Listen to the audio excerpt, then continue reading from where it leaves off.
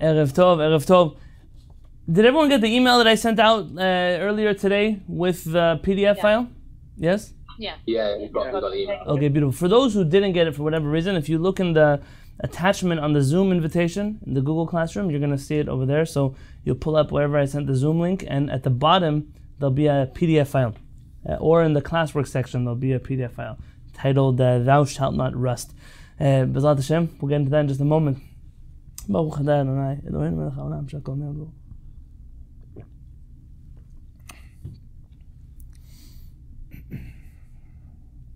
All right, before we start, just a few reminders.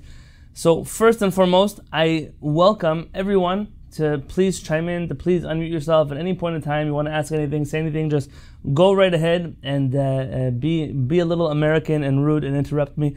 B'ezrat Hashem, you're welcome to do so. I will not be able to monitor the chat box. I will not be able to monitor the chat box, so just make sure that if you're sending stuff there, it's more than happy if you guys chat with each other, but to me, I won't be able to see it, at least not until the end of the shiur, B'ezrat Hashem. I wanted to throw an idea out before we start this next hour of learning together, B'ezrat Hashem. When we were discussing what we would start here in the United Kingdom, but also anywhere, we've always chosen the word Bet HaMidrash. The reason Bet HaMidrash and not something else like a learning center or any other class, lecture series, whatever it would be, is for the very simple reason that in a Bet HaMidrash, Limud Torah, the study of Torah, is dynamic. It's something that is interactive. It's something that doesn't start and doesn't end. You come one day, you come the next day, you come the next day. You may not be interested in learning what you learn one day, but you're there because of the next day and the day afterwards. It's part of a bigger picture that you're trying to build. As people stay in the Bet HaMidrash, they get to know each other better. We get to know each other better. The questions that are asked start to be more fine-tuned towards what the general spirit of the Bet HaMidrash is. That's not the same thing as a lecture. When someone comes to a lecture, normally there's a beginning, there's a middle, there's an end. It's nicely wrapped up with a bow on top, and everyone just goes home happy. I aim that the things that we study here should be part of a much bigger picture. If you ask me where we're going, where are we headed, beyond the next shiur or two, I don't actually know where we're going to take us. Oftentimes, it's the questions that happen after the shiur that inspire me to think of the next topic that we're going to do next week. Don't worry, we are not discussing cheese or milk or Chalav Yisrael today. Not yet. Though I'm sure we will get there. But we're laying down some groundwork.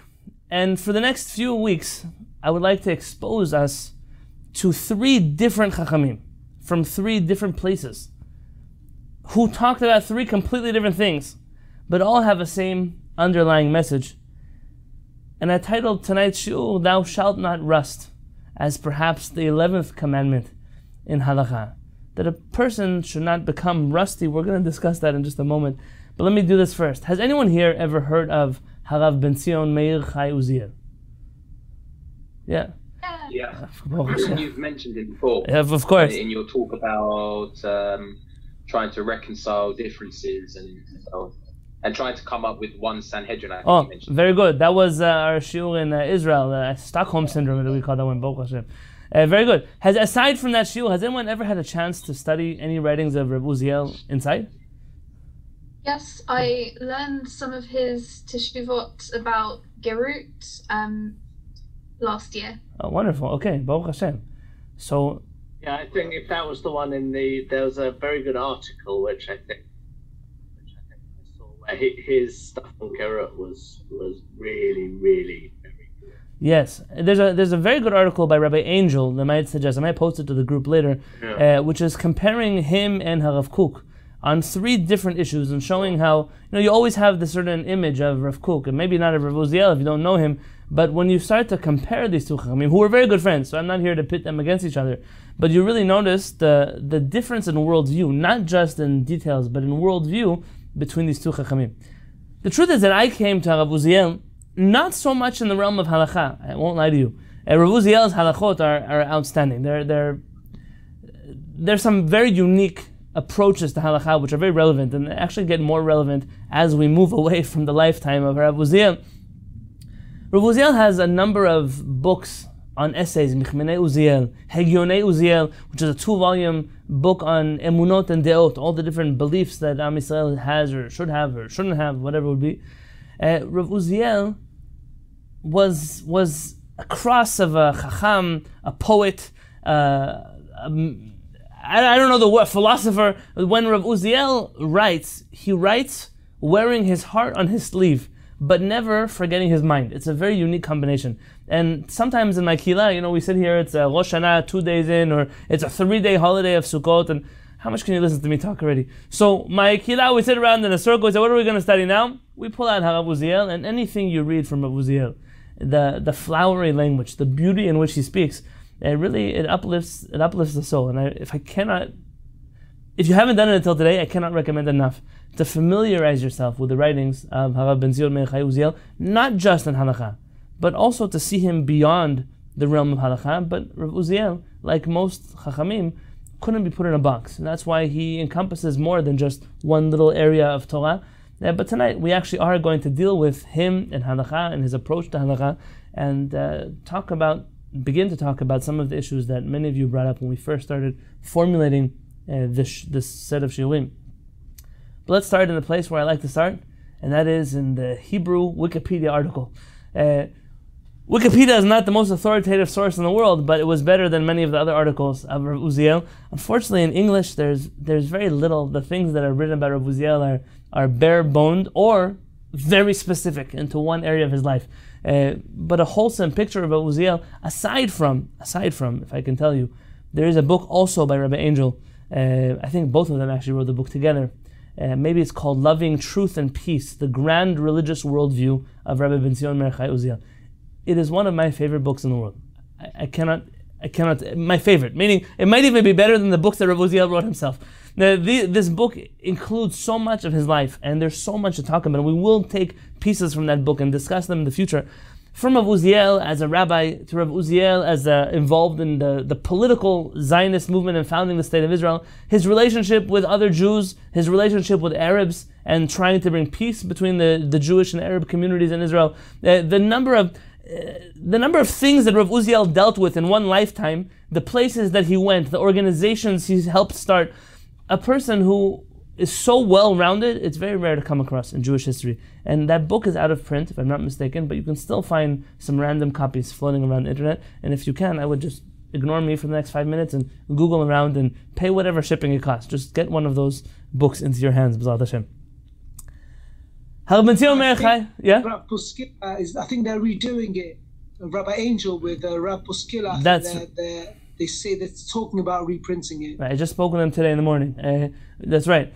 But whenever we say things are going to be reprinted, when I moved to the old city of Yerushalayim, they started construction in the old city. This was 2008. And they announced that in October they would have an elevator to the Kotel. I was in Yerushalayim now, 2020, January 2020, and they're still building the elevator. They didn't say which October. They said it's going to happen in October, but they didn't tell you which year in October. Hopefully the project will get up and it will start running very soon. I have a lot of hopes in those people working together. Rav Uziel was born in 1880 and he died in September of 1953, which makes him 73 years old. Rav Uziel, though he spent so much... £45 on Amazon. How much? £245. No, that sounds like a lot of money, so don't do it. I said spend a lot of money on shipping, not a lot. You'll find it. Keep looking. Amazon is not the only answer. Rav Uziel, as much as he dedicated his life to the establishment of the State of Israel, Rav Uziel merited only to see the first 5 years of the State of Israel.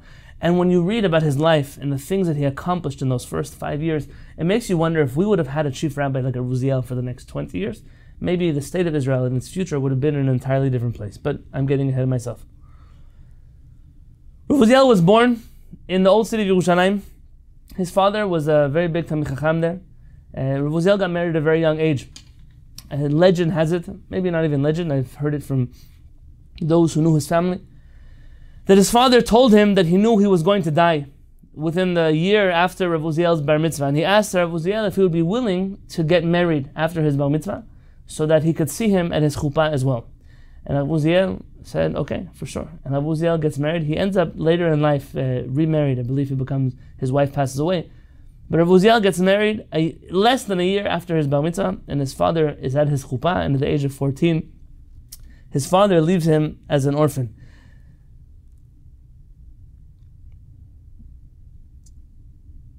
And Rav Uziel, I put a little piece here on page 1, on the right column, you'll see the italicized box, Rav Uziel's mournful words about his father. Rav Uziel had a big zechut when he was very young to learn by the elders of Yerushalayim. Most notably, the chief Sephardic rabbi at the time, the Chacham Bashi, was known as the Yisa Beracha. He learned from him. He also was exposed to the writings of Rabbi Yehuda al-Kilai. Have you heard of Rabbi Yehuda al-Kilai? Who was he? Anyone know anything about him? He was the guy that invented Zionism, right? Right. So we're going to discuss some point in our learning together about the early Zionist movement and who really founded political Zionism. You know, we always take credit as religious Jews. We were religious Zionists, but the political Zionists came.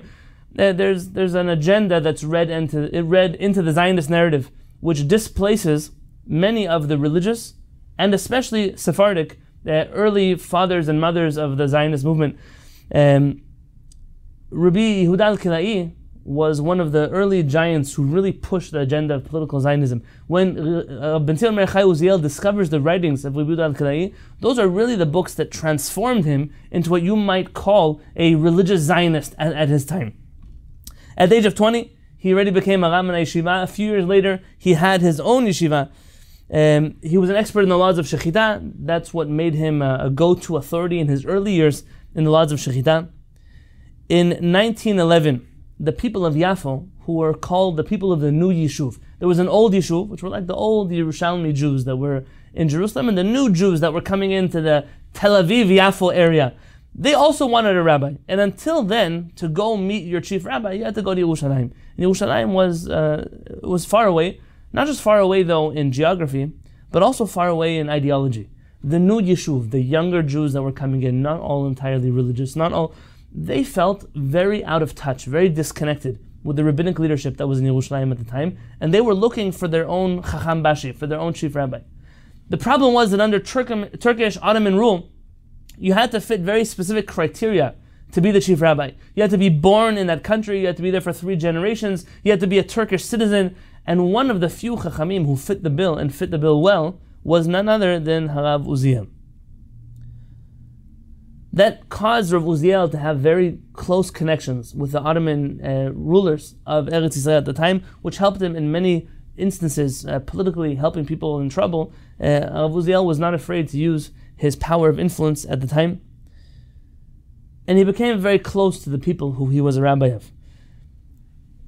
In World War I, he was forced into exile by the Turkish government to Damascus because of his political Zionist activity. But shortly after he was led back into Israel, even before the British took over Israel, already Harav Uziel was led back in. In 1919, he became the head of the Mizrahi movement. And at the age of 41, he accepts a job as the chief rabbi of Saloniki. Anyone know about Saloniki? What do you know about Saloniki? There was a big community there before the war. Tremendous. This was very good. This was like Salon is the biggest. They called it the Upper Jerusalem. That's right. Ir v'em b'Yisrael. It was like the city of the Jewish people. This was a tremendous job opportunity. So even though you may think he left Israel to go there, but really it wasn't so much a downgrade as an upgrade. He in fact replaced the rabbi whose name Rabbi Yaakov Meir. Rabbi Yaakov Meir was later a mentor of his in life. Rabbi Yaakov Meir takes the job as Chacham Bashi, as the chief Sephardic rabbi in Israel. At the time, by the way, there only is a chief Sephardic rabbi in Israel. There is no chief Ashkenazi rabbi in Israel at that time. So he becomes the Chacham Bashi, and Harav Uziel replaces him in Saloniki. You should know later in history, the next runner-up, once Rav Uziel goes to Israel, when Rav Uziel passes away in 1953, the next person that they wanted to be the chief rabbi of Israel, anyone know who that was? There was one great candidate. 1953.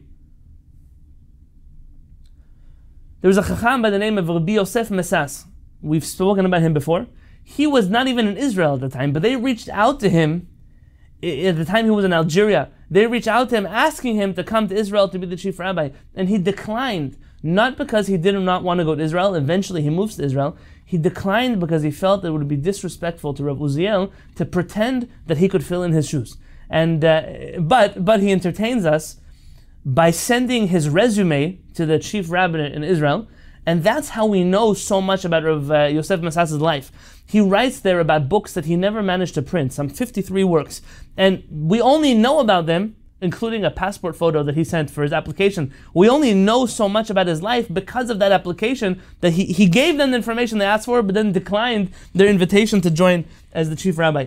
When Harav Uziel is in Saloniki, he finds there that there's really some major problems with the Jewish community. He dealt there with agunot. The reason why he was dealing with agunot was not because men were dying and they couldn't find them, but he was dealing with a generation of Sephardic Jews for the first time who were becoming very secular and not interested in divorcing their wives in rabbinic court.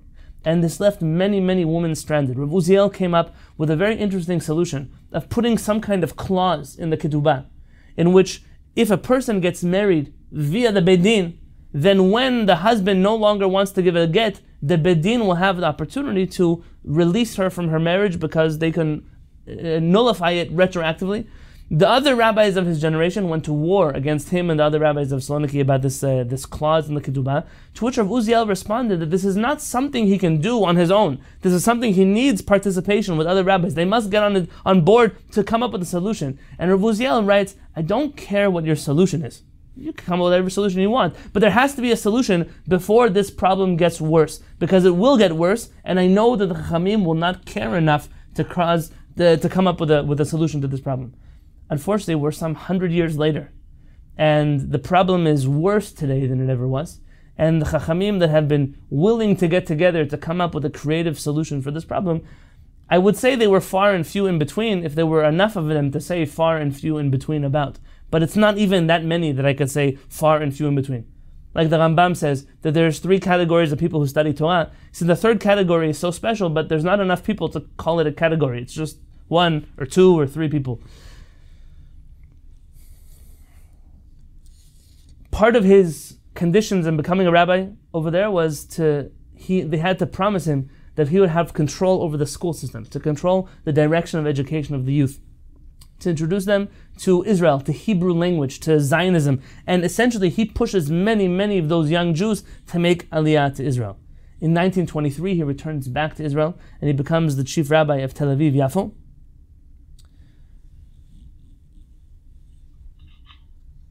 And in 1936, Harav Uziel became the unanimous Rishon LeZion, the chief Sephardic rabbi of Israel. Now it's an interesting thing that since Rav Uziel passed away in 1953, there has not been one chief rabbi that has been unanimously voted into office as the chief rabbi. So everybody has come on with controversy. With Harav Uziel, I heard this from his student, Rabbi Dr. Ezra Barnea. He told me that Harav Uziel was the last, mamash the last one to be appointed unanimously as the chief rabbi, the Sephardic rabbi.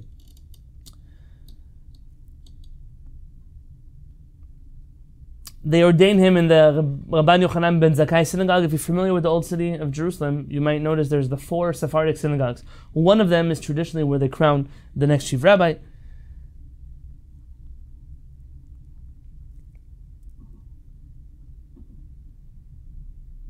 And there's some famous stories about him and his halachic rulings. When it came time for the Israeli soldiers to fight in battle, he himself went out on Shabbat to dig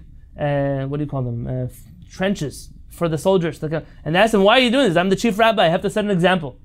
He said, but how can you violate Shabbat? And he says, this is not violating Shabbat, this is saving the life of the Jewish people, and digging for our soldiers on Shabbat is pikuach nefesh, it pushes off the Shabbat, and he himself set a personal example. In the 1930s, there was a battle that broke out near Yerushalayim between Arabs and Jews, a gun battle. And when Rav Uziel heard that these, I wish I had the words in front of me right now, it's written in the book of Rabbi Angel. When he heard that the battle had broken out, he put on his chief rabbi garb and his turban, and he walks out into the middle of the battlefield. You can imagine the Arabs and the Jews see the chief rabbi coming out, and they stop shooting for a moment. And he comes out, and he speaks to the Jewish side in Hebrew, and to the Muslim side in Arabic. And I don't have his words in front of me. But he says, my brothers and my cousins, He said, we are both the children of Avraham Avinu. This land belongs to the Jewish people. We will conquer this land. But this land is great enough for the both of us. This land is large enough to sustain both of us. This land is large enough to feed both of us. He said that if you put down your arms, we could live in peace side by side. The war didn't end, but both sides put down their weapons and ended the battle with Rav Uziel on the battlefield. It may have been one of our last chief rabbis who actually spoke Arabic. You wonder if you're in the Middle East, how you can have leaders who are not familiar with the language of the Middle East. Rav Uziel, in 1948, when the State of Israel was established, he made a point to go to every church and mosque in Yerushalayim and to tell them, I'm your chief rabbi. There's no chief bishop in the Rabbanut and there's no chief imam in the Rabbanut. I am your chief rabbi. If you need reparations in your houses of worship, if you need new books, if you need new things, I will take care of them for you. He wanted to make sure that all the citizens of Israel knew that he represented them equally. Mord mentioned about the books of Rav Uziel.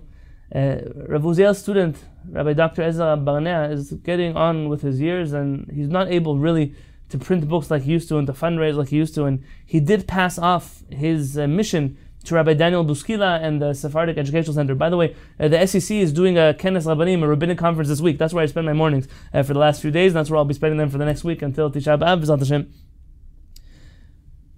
And I give them a lot of bracha and a lot of blessing that they should be successful, not just in publishing, but to bring back works that we might not still have and to translate works into English that other people can access. And HaKadosh Baruch Hu should give them a lot of success in everything that they do. A few key issues that Rav Uziel dealt with before we get into what I want to speak about today. When Rav Uziel was dealing with the old and new Yeshuv, the question came up, can women hold office in the modern Israeli government? You're talking about before Israel was, so this is the 30s, maybe even the 20s, but really the 30s. So you have 30s and the 40s before the State of Israel was established. You had new little Yeshuvim, Kibbutzim, Moshavot, and there were halachic questions that came up for the first time in 2,000 years. Can a woman hold public office? Or maybe more crucial than that, do Jews believe that women have the right to vote? Now this is a time in the world in general which is struggling with this issue. The women's suffrage movement is, depending on where you are actually in the world, the world is reaching this conversation in America later than I believe in the United Kingdom and elsewhere. And Rav Uziel listens to the arguments that people are making against women having the right to vote. Some interesting arguments based on religious sources, some absolutely ludicrous ideas like women are not intelligent enough to have an opinion to vote, which Rav Uziel says, I've met my fair share of unintelligent men. Are you going to tell me that we're going to take away the right to vote from anybody who doesn't fit your bar of intelligence? Rav Uziel was a pretty sharp character. Rav Kook was one of those rabbis who believed that women should not be able to vote. Now, I will say that those who are students of Rav Kook would like to explain his opinion as such that Rav Kook believed that votes shouldn't separate family members, and that a family unit, a husband and a wife, should vote as one entity, and that it should be the husband who represents the family, and that it shouldn't be a situation where people argue, and it's a nice conversation to have, but at the end of the day, they count individuals. You don't vote based on counting households, and the question of can women vote was a real issue, and Rav Kook and that issue really was against it. Rav Uziel writes the following words in italics on page 2. Look at the bottom left of page 2. En hadat mekabelet. One's mind cannot fathom. Lishlol mehanashim zchut ishit zot. To deny women this basic personal right. Ech efshar litfos hachevel b'shnei roshav. How can you hold on to the rope from both ends? Meaning, how could you have two contradictory beliefs? להטיל עליהן החובה המשמעתית של נבחרי העם, to make them accept the authority of those who are voted into office, ולשלול מהן זכות בחירתם, but at the same time not giving them the ability to decide who they're going to have to listen to when they have office. I mean, how can you expect that women are going to be obligated in all the things that society obligates them if they don't have a say in what society, where it's going and who these leaders are? Now, the fact that it took Rav Uziel to say such a thing, it should scare you, and it scares me tremendously. But it makes me really proud to be on the side of history of Harav Uziel and say this was a Chacham who in the 30s was fighting a war that for other people was not something we should take for granted. He spent a lot of his life trying to unite the divides between Sephardim and Ashkenazim, sometimes more successful, sometimes not so successful. I have a shiur called Jewish Stockholm Syndrome on YouTube, which we taught in Israel. One or two of you were there, and Lidan Az was there. And if you can and you're interested, I would love for you to check out that shiur later. Someone mentioned here about Giyur. Who was that? Daniel and Lidan Az. I think you both mentioned this psak and Giyur. Harav Uziel was dealing with a unique question of Jewish couples that were coming to Israel. Maybe the husband was Jewish and the wife wasn't. And they were now becoming equal citizens of Israel. The question was, are we able to convert people to Judaism knowing that they won't actually observe Torah mitzvot? Meaning, can we go through the motions of making someone Jewish, joining the Jewish nation, while knowing that they are going to violate halakha? And this was another major war between him and Rav Kook. And Rav Uziel ultimately rules the following thing. Let me read to you on page 3 at the top. Mikol ha'amur, from everything said above. Umidvar Torah yotzah shemutar, it's permitted, umitzvah, and it's a mitzvah, lekabel gerim vegiorot, to accept male and female converts. Af al pi sheyadua lanu shelo yikamu kol hamitzvot. Even though we know that they will not observe all the mitzvot.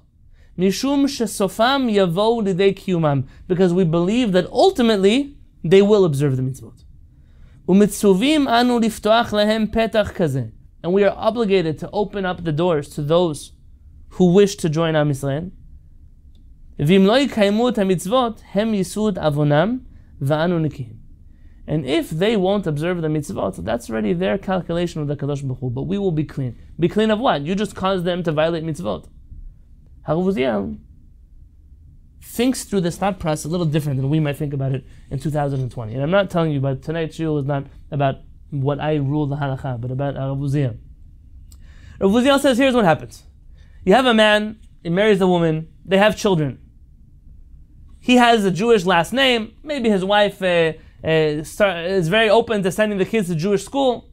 The kids grew up in Israel. They joined the Israeli army. Another nice Jewish boy falls in love with this man's daughter in the Israeli army. Now they want to get married. She speaks Hebrew. She knows the holidays. She's Jewish like any other Israeli is Jewish.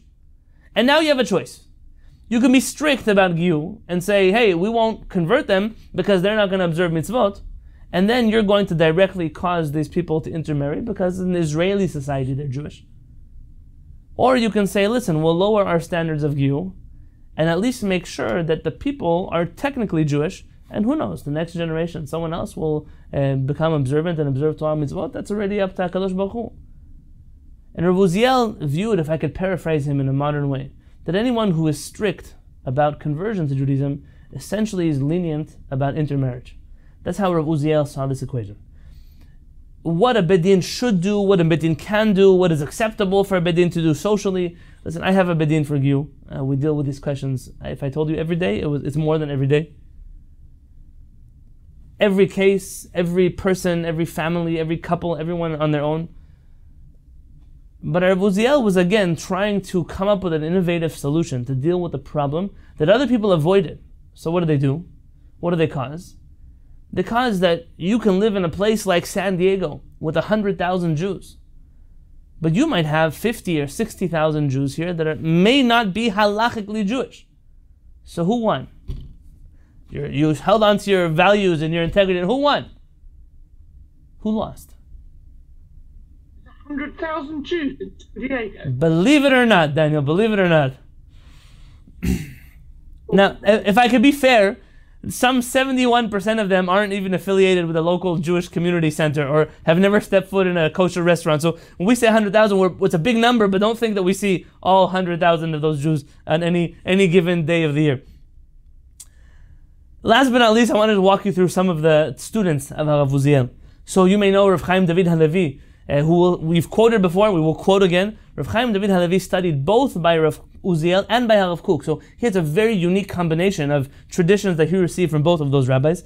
Rabbi David Shlush, who is the chief rabbi of Netanya, You may know him most famously for his stances on electricity, on Shabbat and Yom Tov. He was very outspoken in that regard. He passed away only a few years ago. In fact, when he passed away, I made it my mission to go to Israel and get whatever of his books I could possibly get before they went out of print, and I was right, they're out of print, so Baruch Hashem, we have them. But Rav Shlusha's Teshuvot are very long, they're very lengthy, but they are available for free on HebrewBooks.org if you're interested. His books are called Chemda Genuza, and he has a 3-volume Shalot V'Teshuvot, which is fascinating reads. He's a very interesting personality. Rabbi Dr. Avraham Shalem, who you mentioned, Rabbi Buskila, Rabbi Avraham Shalem was the rabbi of the Sephardic Educational Center, which he was a teacher of Rabbi Buskila over there. Rabbi Ezra Barnea, who I spoke to you about, he's famous for being the one to found the society of Rav Uziel's printing press, and was a famous Chazan, is a famous Chazan actually. He has many recordings. He taught maybe the whole young generation of Chazanim in Yerushalayim. He's the one who taught them how to pray in the traditional Yerushalmi tunes. I put a list here of books that Rav Uziel wrote. If you wanted to say which book of Rav Uziel should I start with, if you have the Hebrew skills, the English skills, I cannot recommend enough the Loving Truth and Peace, the Grand Religious Worldview of Rav Uziel. But I can tell you that if you're looking for a book to start with in Hebrew, so this is the first volume of his Shalot V'Teshuvot, which is it's jumping into the deep end. What they did was, when his books went out of print many years ago, maybe in the 80s, they put out a book called Piskei Uziel, a collection of some of the most exciting teshuvot of Rav Uziel.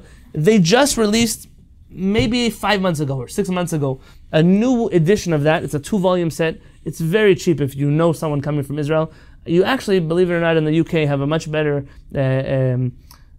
access to books that come from Israel than we do in the United States. I'm assuming it's a shorter flight, cheaper shipping, I don't know what it is, but you may be able to find this for sale in the United Kingdom. This is it's tremendous work. You don't have to own the rest of his halachic works if you have this. It has extensive teshuvot of his that are probably the ones you'd be interested in looking up anyways. But without... Rabbi, yes? Before I went in, you wrote about when you went into the Sephardi books, the Sephardi library, Sephardic library. Yeah. And you picked up the Sepharim. So I went in not long after you did. Okay. And I asked, and he said they were out of print. So I was very like, what? They just came out, and he said like, yeah, that we don't have them anymore. So I don't know if he was like being Israeli and brushing me off. The World Sephardic Library. Well, it could be a combination of the above. They're being Israeli and brushing you off. But the best place to go for that would not be to the World Sephardic Library, because they only keep 1 or 2 copies of those books in stock. The actual printing press of Rav Uziel, which is just down, it's by the Nachlaot area, they would have it, Binyan Klal, I don't know if you know that, they would have it for sale over there. If you remind me after the class, I'm happy to look in and tell you where they're selling them. I just saw them advertised. But also for the people in the UK, I have gotten hold of some of his Sepharim from Layman's, the big online bookshop in the UK. They have some limited things, and they do order in. They have ordered in. For me, I've got some of Chaim David Halevi Sepharim from there, and they do order in. So if anyone's interested, it's definitely worth emailing them. So I'll tell you about Layman's. I actually have no idea who they are, but whenever I look for Sephardic books for sale, they're the first ones who pop up outside of Israel. So whatever they're doing, they do a good job at stocking up certain books that other bookstores don't carry. They're the main guys in Gateshead. Oh. Even Sephardic books. Well, it's for the people online ordering it or talking about it all the way in San Diego. That's who they're ordering it for. Yeah, I can't imagine it's for the community in Gateshead. Let's get started. By the way, if I could say one thing from Rav Uziel that really touched me and I think resonates very deeply with me. Rav Uziel, and I mentioned this in the shiur on the Jewish Stockholm Syndrome. Rav Uziel was adamant that though there are Sephardim and Ashkenazim, and those traditions are as far from each other as East and West, Rav Uziel's stance was that it was not Germany that made Ashkenazi Talmidei Chachamim, and not Spain that made Sephardic Talmidei Chachamim, but that it's despite those locations that we had the Chachamim that we have. And at any point in time, the Jewish people would be able to overcome the geographical places which they came from and rally around one type of Judaism. ultimately, when Rav Uziel founds his World Sephardic Yeshiva, and he decides he's rebuilding the future of the Sephardic community, the rabbi who he appoints to be the Rosh Yeshiva, the head of his yeshiva, is none other than Rabbi Eliezer Waldenberg, or the Tzitz Eliezer, who is not Sephardic by a long shot. Rav Waldenberg was the chief rabbi of the Shaare Tzedek Hospital, was an expert in medicine and halakha, and when they asked Rav Uziel, why would you appoint an Ashkenazi rabbi to be the head of a Sephardic institution, the first one in 2,000 years, and Rav Uziel said, he's the only one fitting to be a Sephardic Rosh Yeshiva. And the truth is that any of the books that we have of Harav Uziel today are because Harav Waldenberg made it his life's mission to hold on to those manuscripts. Most of the descendants of Rav Uziel did not continue in his tradition of religiosity, and it was Rav Waldenberg who held on to those handwritten manuscripts and passed them off and sat as the head of the committee to reprint those works. And if you ever wanted to look into an author that fits right in here with anything that we've read, you want to look into the writings of Harav Eliezer Waldenberg. It's an unbelievable Talmid Chacham, and we're going to get to some of his stuff eventually as well. But let's look together at page 4. Anything about Rav Uziel before we get started? Yeah. So a few of you discussed in the past about technology, about things that change, about halakha and keeping up with modern innovation. Harav Uziel, in the introduction to his book, Mishpatei Uziel, writes the following words.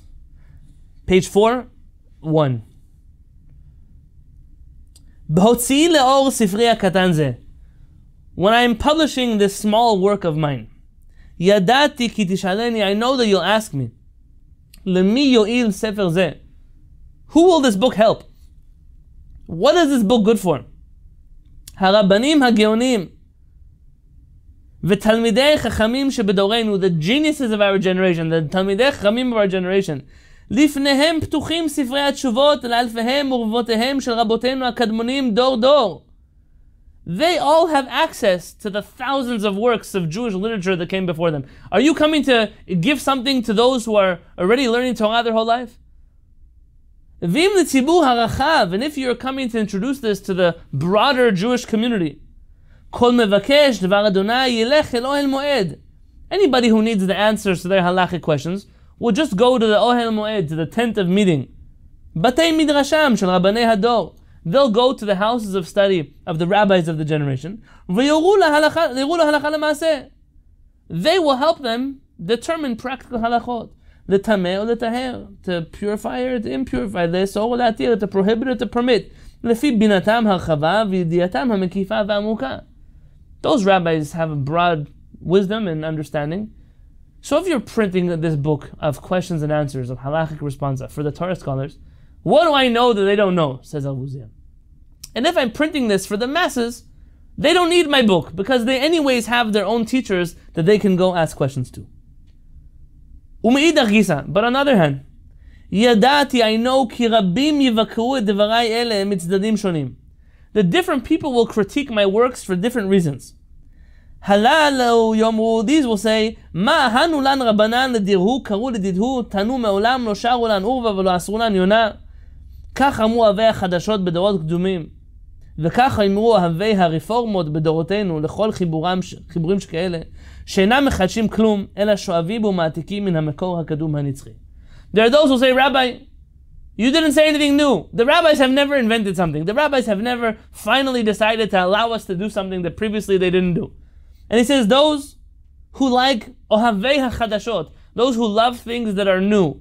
But the term Ohavei Chadashot is used also by Rabbi Shem Tov Gagin in the introduction to his 3rd volume of his book Keter Shem Tov.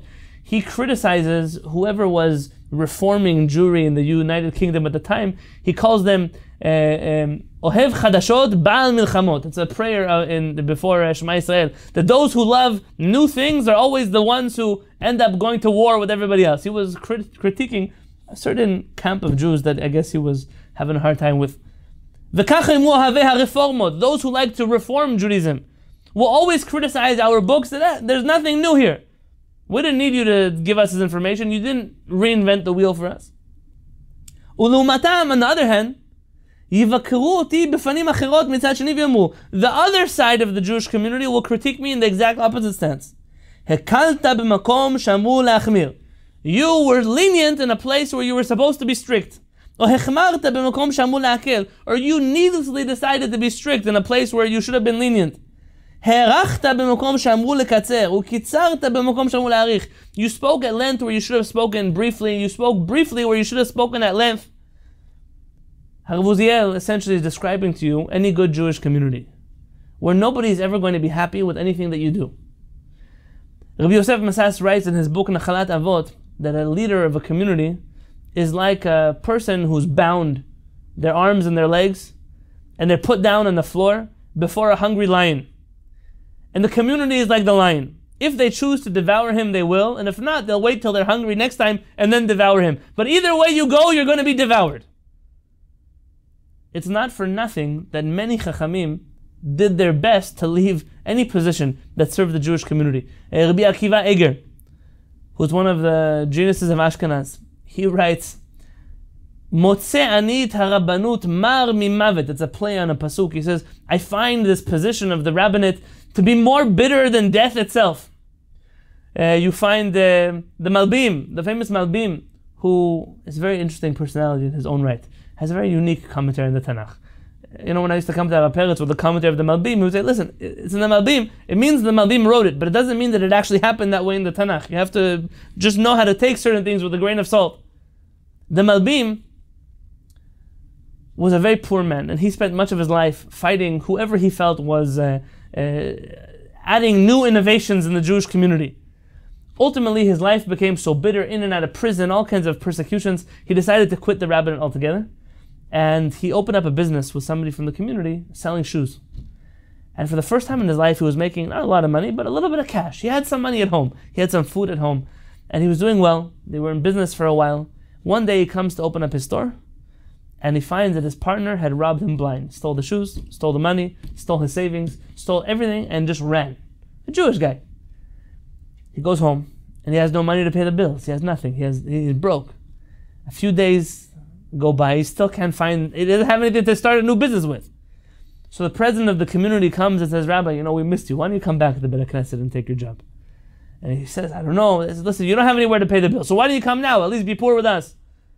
He takes the job, and they say, I don't have a record of it, but they say that his first derasha, he got up in front of the community and he told them, he said, I want everyone to know bifnei kahal ve'edah, before all these masses here, I forgive my partner for everything, for stealing the merchandise. I forgive him for stealing my savings. I forgive him for returning me back to poverty. One thing I will never forgive him for is that I have to be a rabbi of a community again. This I will never forgive him for. This feeling of Rav Uziel that no matter what he does, he's going to be critiqued, is one that any serious Talmid Chacham feels. You're always going to have those who like you, and you're going to have those who hate you. And even those who like you, you never know how long they're going to like you for. There's a flip side to that. Sometimes those who hate you sometimes come around and decide they like you. By the way, I speak with no experience whatsoever. But I'm just sharing that some people that I've spoken to in my life have told me that you can never make the Jewish community happy, but hold on to the friends that you have. Lechol shelot ele, to all of these questions, ani meshiv teshuva ketzara uvura le'emor. I'm giving one concise answer. Mizkenim et bonan ki pekudecha natzarti. I am learning from my elders, and I'm observing your laws. Our rabbis taught us in the Midrash, and I gave you on page 6 a few different Midrashim surrounding this pasuk. Let's look at the pasuk on page 6. This is from Shirat HaHazinu, so we're going to read it not so long from now. Hazinu Hashamayim V'adaber, it's one of the most beautiful parashiyot in the Torah. And in there, it says, Ya'arof kamatar likchi, ki tizal katal imrati, ki siirim alei deshe, v'chi revivim alei esev. My lesson will drip like rain, my word will flow like dew, like storm winds on vegetation and like raindrops on grass. This is referring to the Torah. Our rabbis have very many interpretations as to what this means, and that's what really page 6 is. I doubt we'll get through them, but one of these is the source for what Rav Uziel is going to say right here. Back to page 4. V'amru, our rabbis told us, Ki siirim alei deshe.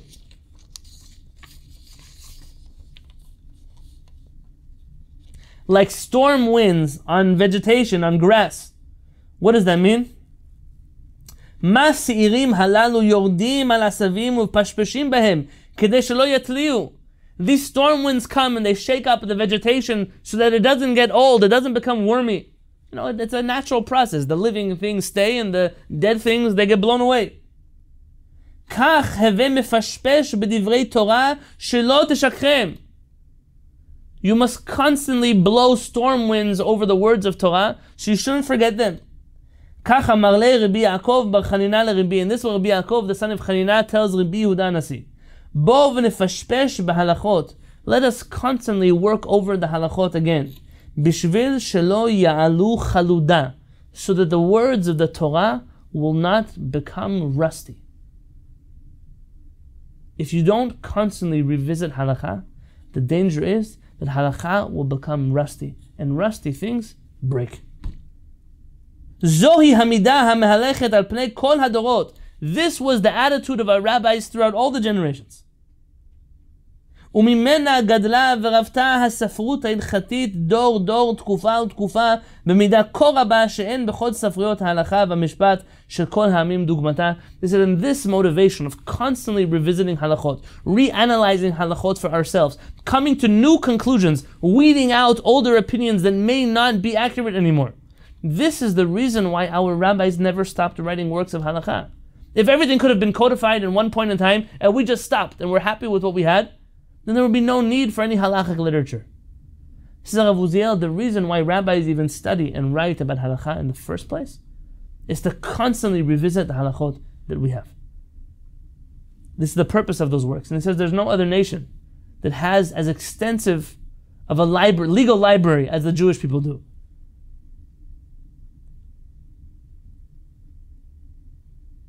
And there's where the title, Thou Shalt Not Rust, came from. Our desire is not to look for chadashot, not to look for new things, but to make sure that the Torah that we have is constantly updated. It's constantly kept in touch with reality. And this is the job of the posek. Look in the next section on page 4, bold, at the bottom right column. Hashofet, the rabbinic judge, or ha-posek ha-talmudi, or the Talmudic decisor. There's no really good word for posek in English. I'll tell you that the term posek doesn't mean what people think it means. A posek, I mean a lot of things about the word posek that people think a posek is and it's not. But let's say that the greatest character trait of a posek is the ability lifsok. What does that word mean? Do you know the word lifsok? Lifsok? Yeah. To make psak, to decide halakha. Right, well, the lifsok, we'll use that word. What does it mean, lifsok? A posek. To stop, psak is to stop, to cease. To stop, to cut, very good. Sof pasuk, it's the end of a pasuk. A posek is somebody who knows how to make decisions. Somebody who is indecisive, by very definition, cannot be a posek. There are many poskim, we call them in a nice language in the world of halakha, we call them mirei hahora'ah, those who are fearful of ruling halakha. And these people, you may know them, they're the ones that when you ask halakha questions to, well, I don't know, it would be better if you didn't, but you could. The people who answer halakha questions like that don't actually have any idea what they're talking about. Because halakha has to be decided.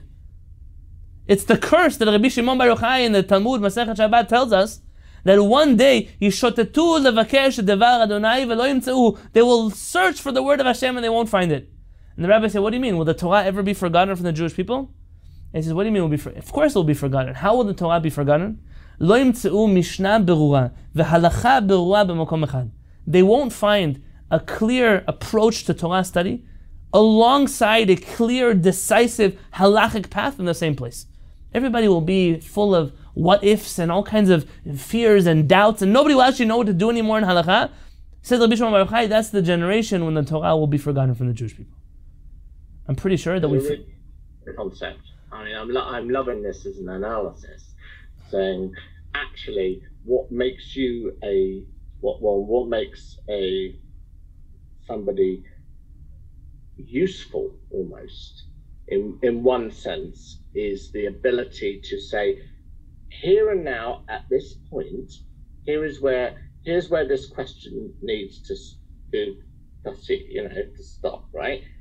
And to actually, this makes it, this brings it into this moment, this issue, right now, right here. This is what it is. Full stop. Absolutely, and that's the that's the meaning of the rabbis. When you see sometimes in halakha this term comes up, you'll hear the rabbis use a word called en ladavar sof. If you allow yourself to continue on this trajectory, there will be no end.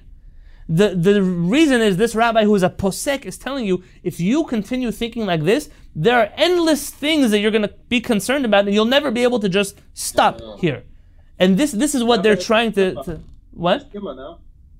Mishnah Yom about the Kohen Gadol's wives dying. Very good. Yeah, there's a number of places. This happens absolutely. And that thing here is, sorry. Yeah. There's another concept I think that's very useful here. There's a parallel between the concept that you mentioned before of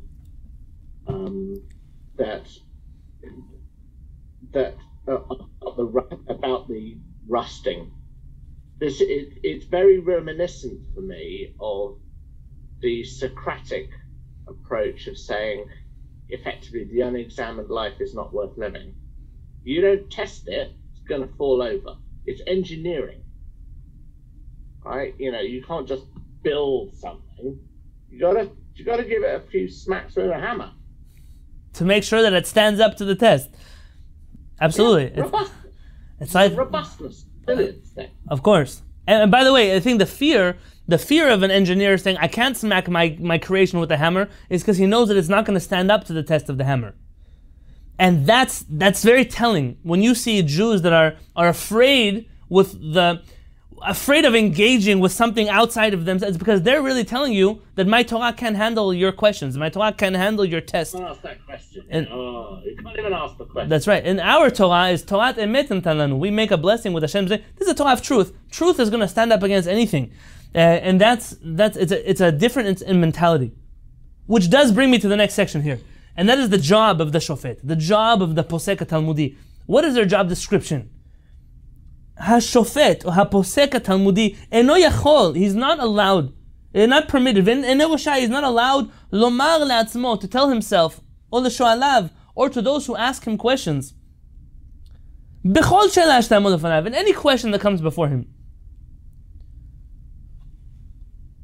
Nete sefer v'nechezeh, just grab me that book off the shelf and let's see what the book says. And I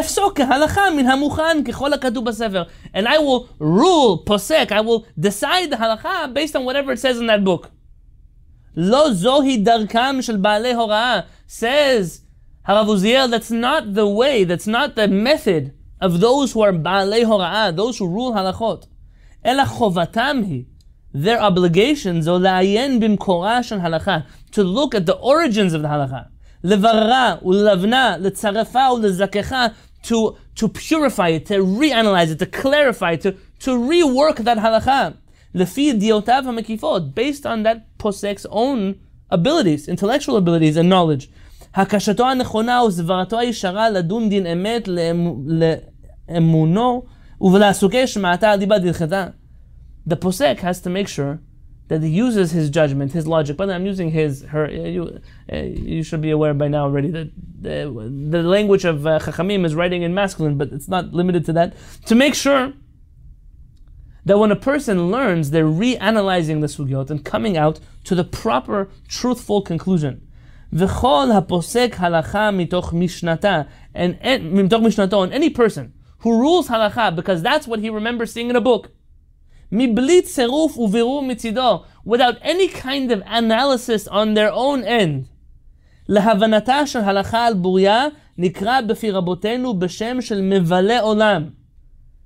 type of rabbi is called a destroyer of the world in the words of our rabbis.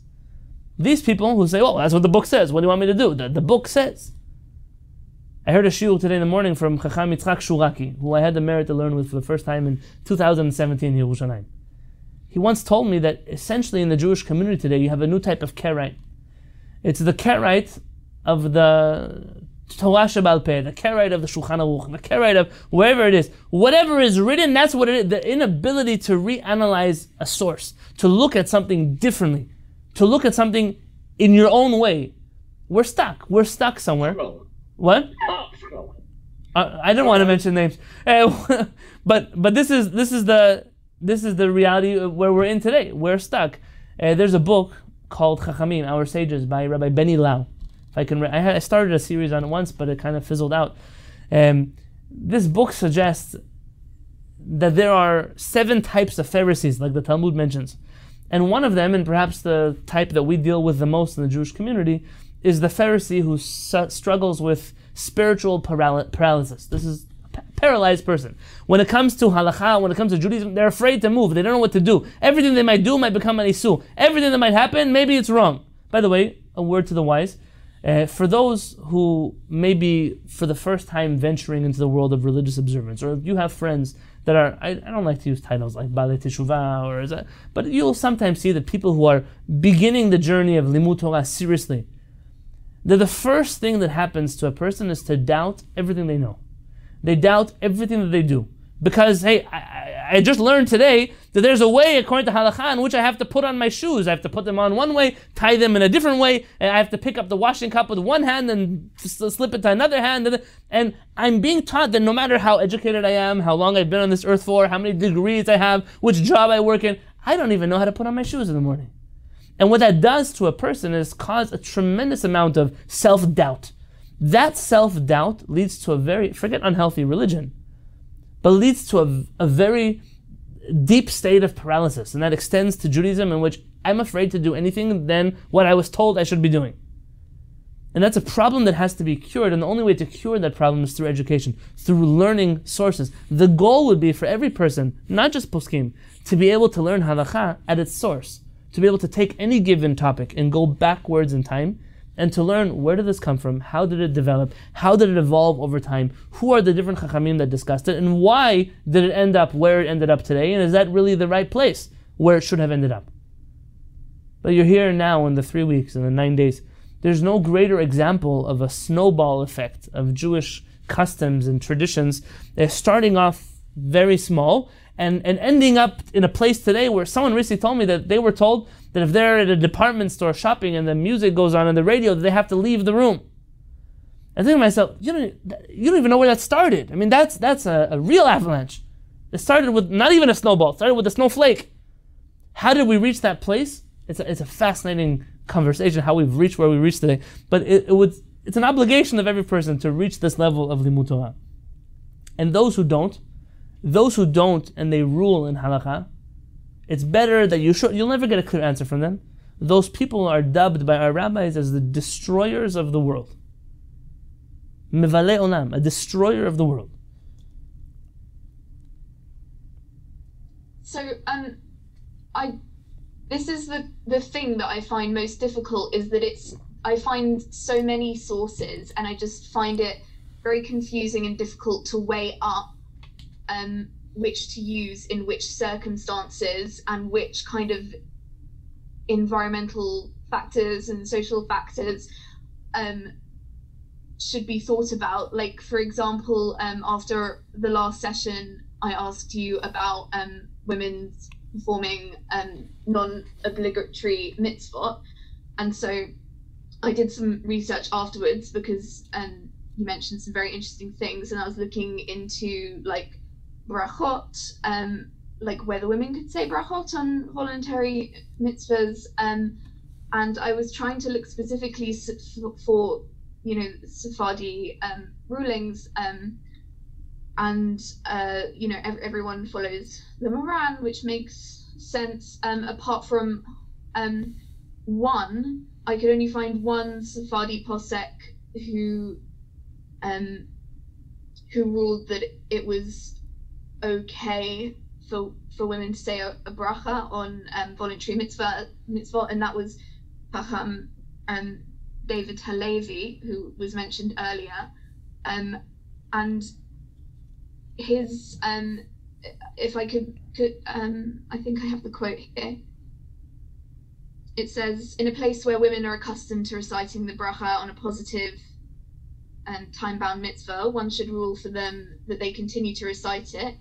And in the place where the custom is unclear, it's desirable to rule for those who ask should not recite, but one should not protest at all women who recite a bracha, or anyone who rules for them that they should recite a bracha.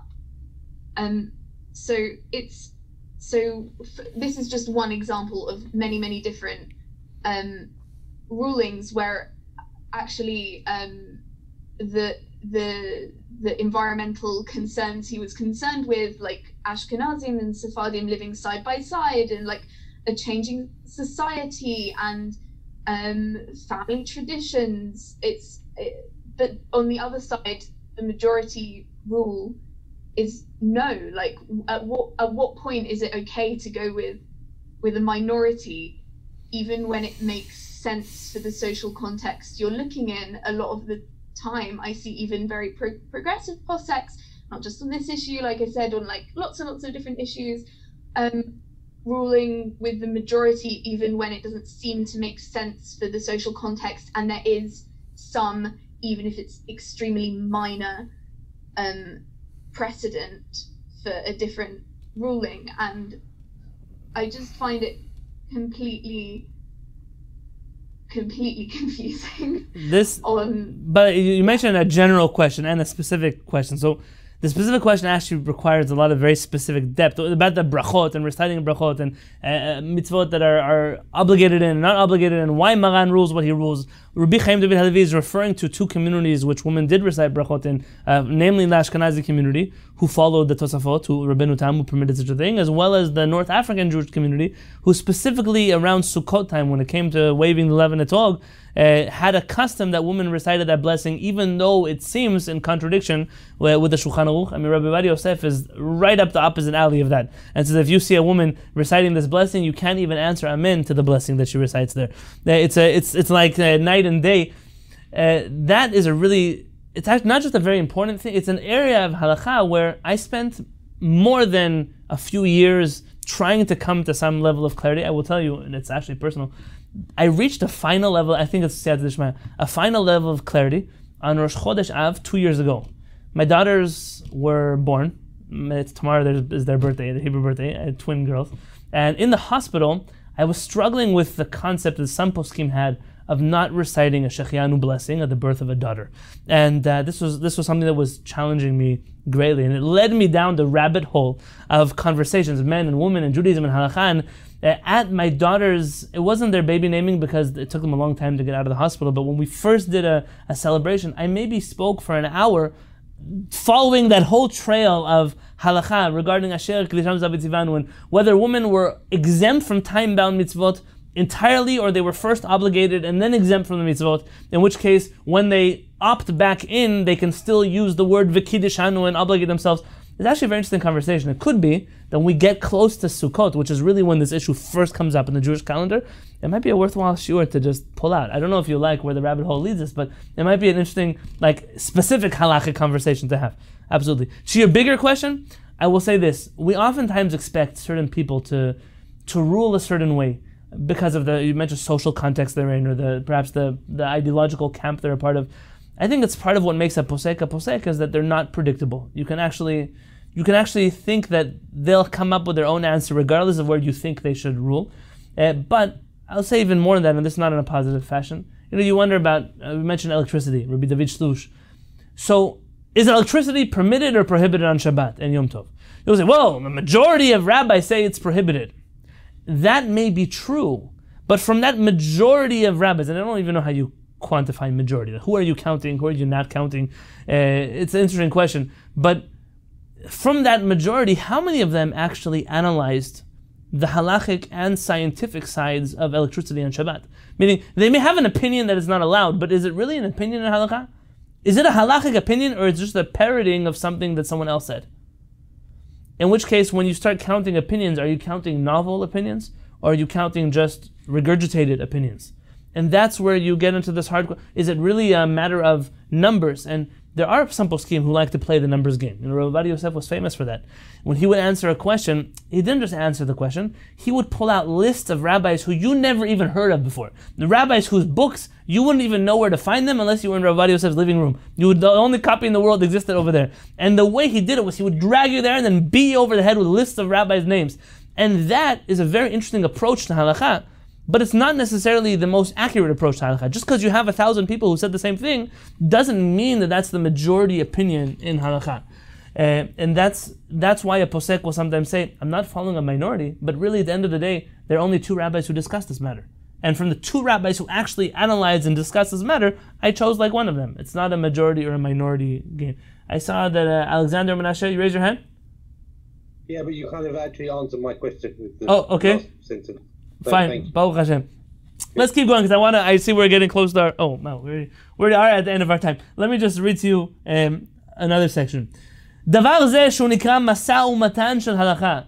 This which is referred to as the give and take of halakha. Domeh letal shamayim, it's like the dew of the heavens. Shiored al ha'asavim, that falls down on the grass. Umefashpesh behem, and it rejuvenates them. Shelo yatliu, that they shouldn't become wormy. The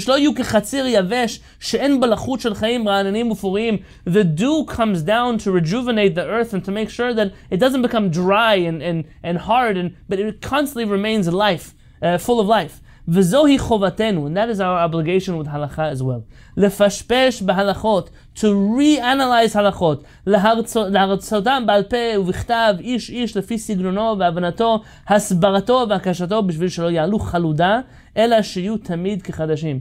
He said that's every person's job, to learn halakha, to teach halakha, to write halakha, to make sure that halakha is constantly revisited so that it does not become shlo ya'alu chaluda. It should not become rusty.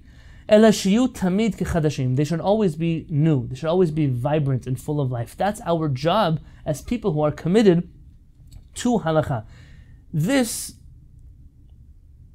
idea of keeping halakha alive is almost the opposite of what we're taught about halakha. We are very rigid. Halakha has to stay.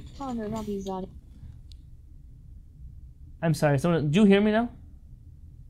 Yeah, okay. We're taught the exact opposite. Halakha can never change. Halakha will never be able to be reanalyzed. Halakha is, we're orthodox, so we've been doing this forever. We're never going to change the way we do the things we do. By the way, you should spend a lesson just looking at all the things that this generation changed from what last generation did, only to realize the fallacy of that it's not even an argument, but that claim. And this brings Rav Uziel to the next piece. Zot ve'od acheret. In this, and furthermore, Tnei HaChaim, a posek must take into conditions into account the following things: Tnei HaChaim, the conditions of life; Shinuyei ha'arachim, the shifting values of society; Tagliot ha'technika v'hamada, technological and scientific discoveries; Molidim dor she'elot u'bayot chadashot shedorshot pitonan. These shifting things in society, technology, science, values that society has, new discoveries, these things constantly shift and make new questions. They create new questions in the Beit HaMikdash. And they demand answers. We are not able to just fold up our hands and say, Chadash asur min haTorah. Anything new is forbidden in the Torah.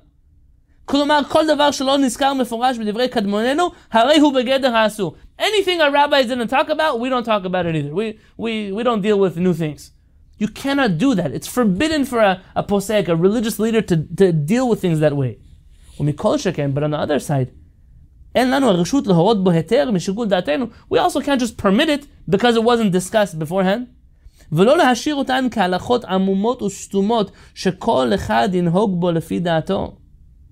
we can't just leave these questions unanswered and let people do whatever they wish with these areas.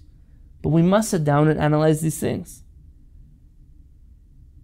And Rav Uziel said that's the job of the poskim, that's the job of the chachamim. And therefore he says in the next paragraph in bold words, Ani matzati chova la'atzmi lanot gam ani chelki. And so even though I may not be the greatest rabbi of the generation, says Rav Uziel, but I felt that I also have to contribute to this conversation. There are new issues, there are pressing matters that need to be revisited that I have to give my 2 cents on. That's my opinion that I need to share. En ani mechadesh klum. I don't invent anything. Ve'en anu reshaim lechadesh davar. We also are not allowed to invent things. Rav Uziel is going on his mission, which is to say, these are not new things, but these are things that he's extracted from ideas that have always existed. If you look with me on page 5, we're not going to finish this, but at least this paragraph. Ve'en ani kovea halacha ledorot.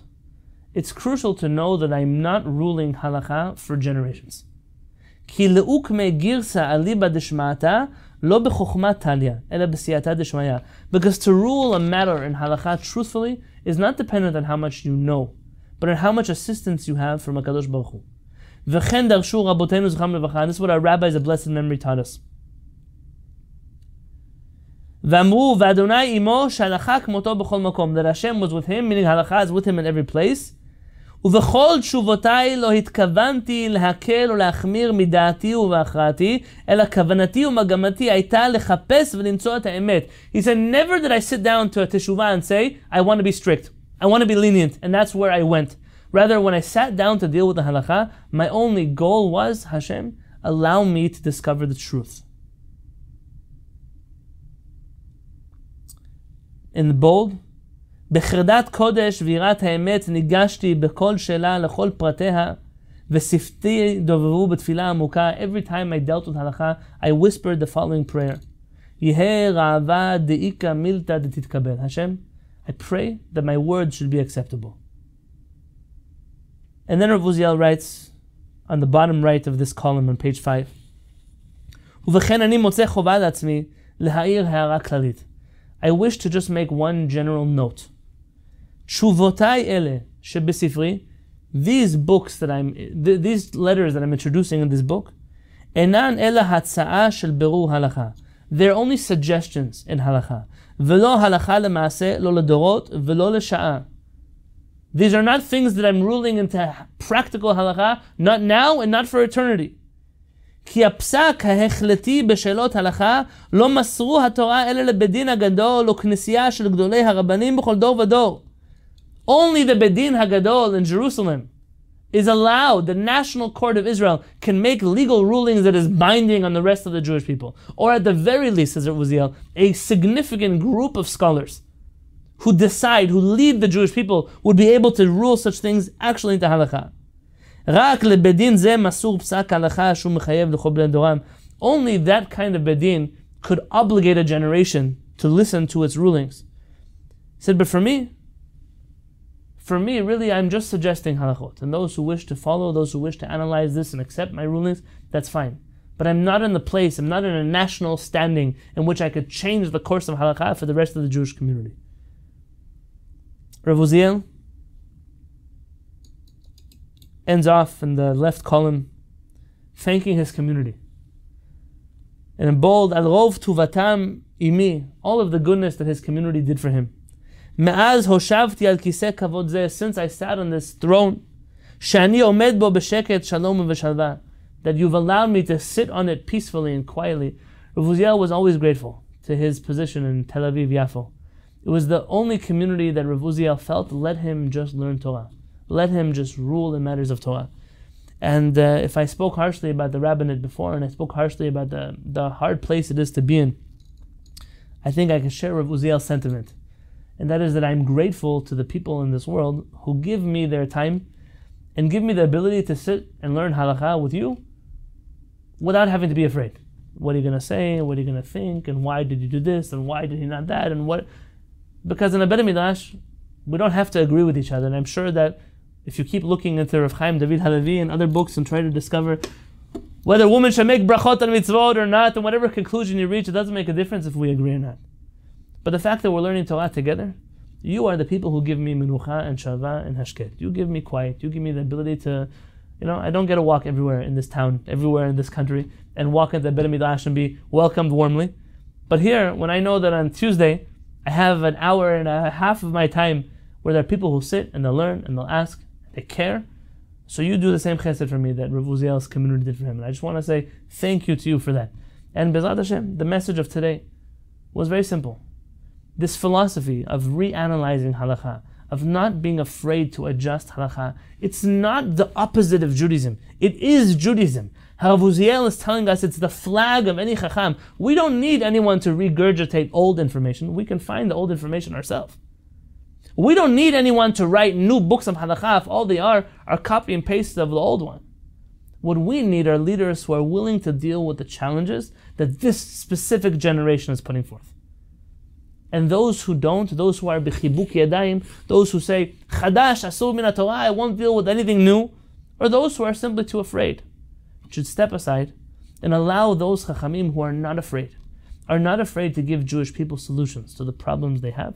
Those are the chachamim that we pray when we say in our tefillah, Hashiva shoftenu kevarishona, v'yoatzenu kevatchila, that we ask HaKadosh Baruch Hu to return our leaders like the olden days. We're saying that there are leaders today. We're not denying. We're not asking Hashem, give us leaders. We're saying, return to us the type of leaders we used to have. If we could have chief rabbis like Rav Uziel again, if we could have chachamim that led the Jewish people like this again, who are willing to look at halakha anew, to rejuvenate it, to make sure it didn't get wormy, to make sure it didn't get moldy, to make sure it didn't rust. If we had chachamim who believed in the value of thou shalt not rust, then we would reach the next blessings. Hashem will return back to Yerushalayim. Hashem will bring us back. Hashem will merit to see you return to Yerushalayim because we have leaders that have restored the beauty and the vigor to Torah Israel like it should have. B'ezrat Hashem, we'll do that together. My shiur is officially over now. If anybody would like to stick around and ask